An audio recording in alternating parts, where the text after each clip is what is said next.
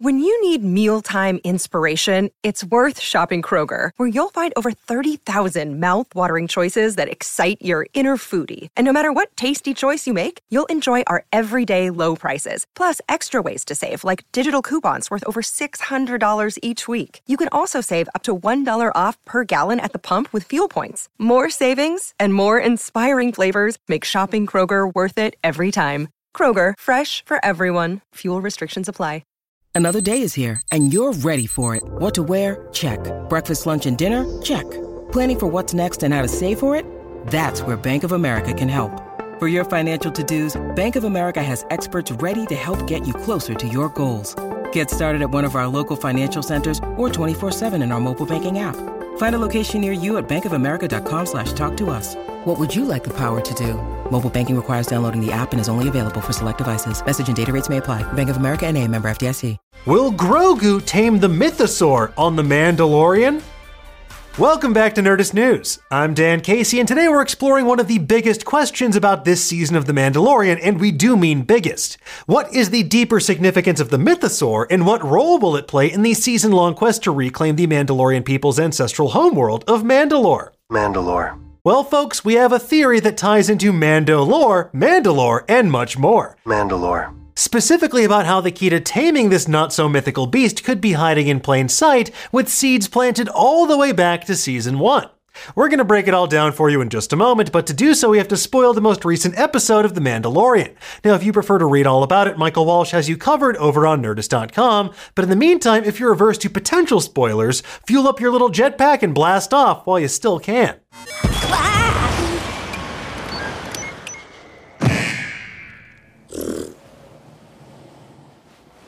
Okay, let's get into it, shall we? The Mandalorian's latest episode, Chapter 20, The Foundling, featured yet another confrontation with a colossal creature. The Children of the Watch's Children of the Watch are apparently being devoured at an alarming rate by a massive wyvern-like raptor. It will kill the Foundling if attacked. It has happened before when it has taken others. And this is apparently the price they're willing to pay for setting up their secret summer camp in Space Australia. Are you sure this is a good idea? After the Mandos undertake a daring rescue from the raptor's nest, this miffed monster mother chases our heroes away until she's summarily devoured by a massive space alligator, the same species of which the Covert battled in the season premiere. That sequence in and of itself also calls to mind the Season 2 showdown with the Krayt Dragon on Tatooine.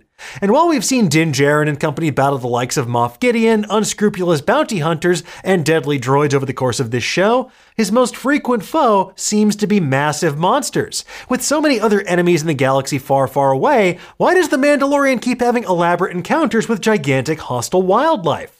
Well, there are a few possibilities. Occam's lightsaber dictates that Jon Favreau and Dave Filoni just like writing and filming these sequences.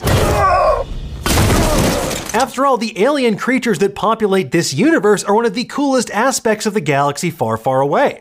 From a storytelling perspective, it also lets our heroes demonstrate their heroism and their martial prowess, both of which are particularly important to Mandalorian culture. Those brave warriors work best in clans, and taking down a massive deadly animal together shows they won't back down from any challenge. Well, folks, these brutal battles might all be building to a monumental moment someday when a certain diminutive green Mandalorian foundling truly walks the way of the first Mandalore by taming a Mythosaur. So far, the only Mandalorian who has not immediately resorted to violence against gigantic creatures is Grogu. Unless he saw like a really big frog, in which case all bets are off. Hey, spit that out. Back in Season 1, Grogu used the Force to stop a mudhorn dead in its tracks. Grogu also stopped the Rancor during its rampage in the Book of Robert Fettuccini. And that encounter between Beast and Baby ended with them peacefully napping together, which is very fair because that's what that show made me want to do after every episode. Why would I feel insulted? Now, taming a wild beast rather than killing it as a trophy might not seem very Mandalorian-like on its face, but that's exactly why Grogu might be special. According to Mando lore, Mandalore's founder, the first Mandalore, is said to have tamed the mighty Mythosaur tens of thousands of years ago. Some tales also say the Mandalore and other Mandalorians rode upon the animal's enormous backs. Kinda like what we saw in the Star Wars Holiday Special, except in that case, Boba was actually riding a creature known as Pars Ichthyodont, so there you go. Settle down. Anyway, taming the Mythosaur is a legend their descendants still speak of to this day. It's even immortalized in plaque form. And now we know that at least part of those legends are true. All of it. Okay, all of those legends. So that means mythosaurs are more like factosaurs or giant Cthulhus. As we saw in Chapter 19, one of them still resides beneath the mines of Mandalore inside the living waters. And the sight of this creature was so powerful, it broke through Bo-Katan's cynical candy coating to make her start believing this might be the way, after all. This is the way. The Armorer said the creature's return would mark a new day for Mandalore and its people, and now that day might finally be arriving. But if the ancient tales are all true, one among them will need to tame the Mythosaur. So will it be the Mandalorians who fight every colossal beast they encounter? Or will it be the child who tames them by tapping into the unseen energy that surrounds us and binds us luminous beings together? Now, hopefully not the former, because as Hector pointed out in our recent Mythosaur deep dive, the Mandalorians basically tested themselves in battle against the Mythosaurs on Mandalore until they all went extinct. Now, of course, that is according to 2013's Bounty Hunter Code from the files of Boba Fett, which does predate the current Star Wars canon, but for more Mythosaur mythos, make sure you check out that particular video, which I will link to in the description below. Pretty close, actually. Pretty close to landing on it. Star Wars has a proud tradition of Jedi using the Force to either subdue or make deep connections with various animals. It helped Anakin to escape the arena on Geonosis. Ezra Bridger saved his homeworld of Lothal thanks to his bond with the mystical Purrgil, those space whales that we saw alongside Grogu at hyperspeed in the Mandalorian Season 3 premiere. And Rey used the Force to heal a scared, injured Vexus in The Rise of Skywalker. Remember that movie? No. Yeah, me neither. Now, besides their founder, who might have also used the Force to tame his planet's mythic monster, Mandalorians revere another legendary ancestor that they also named Mandalore. I'm talking about Tar Vizsla. Tar is the only known Mandalorian to also be a Jedi, just like Grogu is now. He also forged the Darksaber, a weapon that Mandalorians believe confers its wielder the right to rule the Mandalorian people. The wee baby Grogu does not possess the Darksaber. His dad rightfully does, or maybe Bo-Katan does in a pinch. But Grogu might not need that weapon anyway, because much more impressive than a Vanta Black lightsaber would be taming the Mythosaur. And that is exactly what it would take to unite the Mandalorian people, to help them reclaim not only their homeworld, which was so brutally bombed by the Empire, but their pride as well.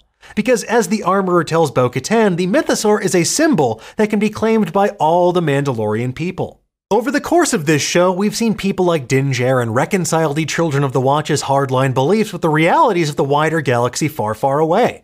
We've seen Bo-Katan's bitterness and resentment over what she felt was a pack of lies begin to melt away when one of their foundational myths turned out to be true. And now Grogu has the chance to walk in the footsteps of their mightiest heroes. Grogu can unite the scattered people of his found family using the power of the Force and the way of the Mandalore. Besides, who wouldn't want to see Grogu riding into battle atop a veritable kaiju? Liars. That's who. Anyway, folks, there you have it. That's our latest theory about how Grogu might be the one to tame the Mythosaur and usher in a new dawn for the Mandalorian people. Of course, there's still that whole rising tide of fascism and that missing Moff Gideon they'll eventually have to contend with, but that's a problem for future seasons. Fine. For now, though, tell us, what do you think of this theory? Who do you think will be the one to tame the Mythosaur?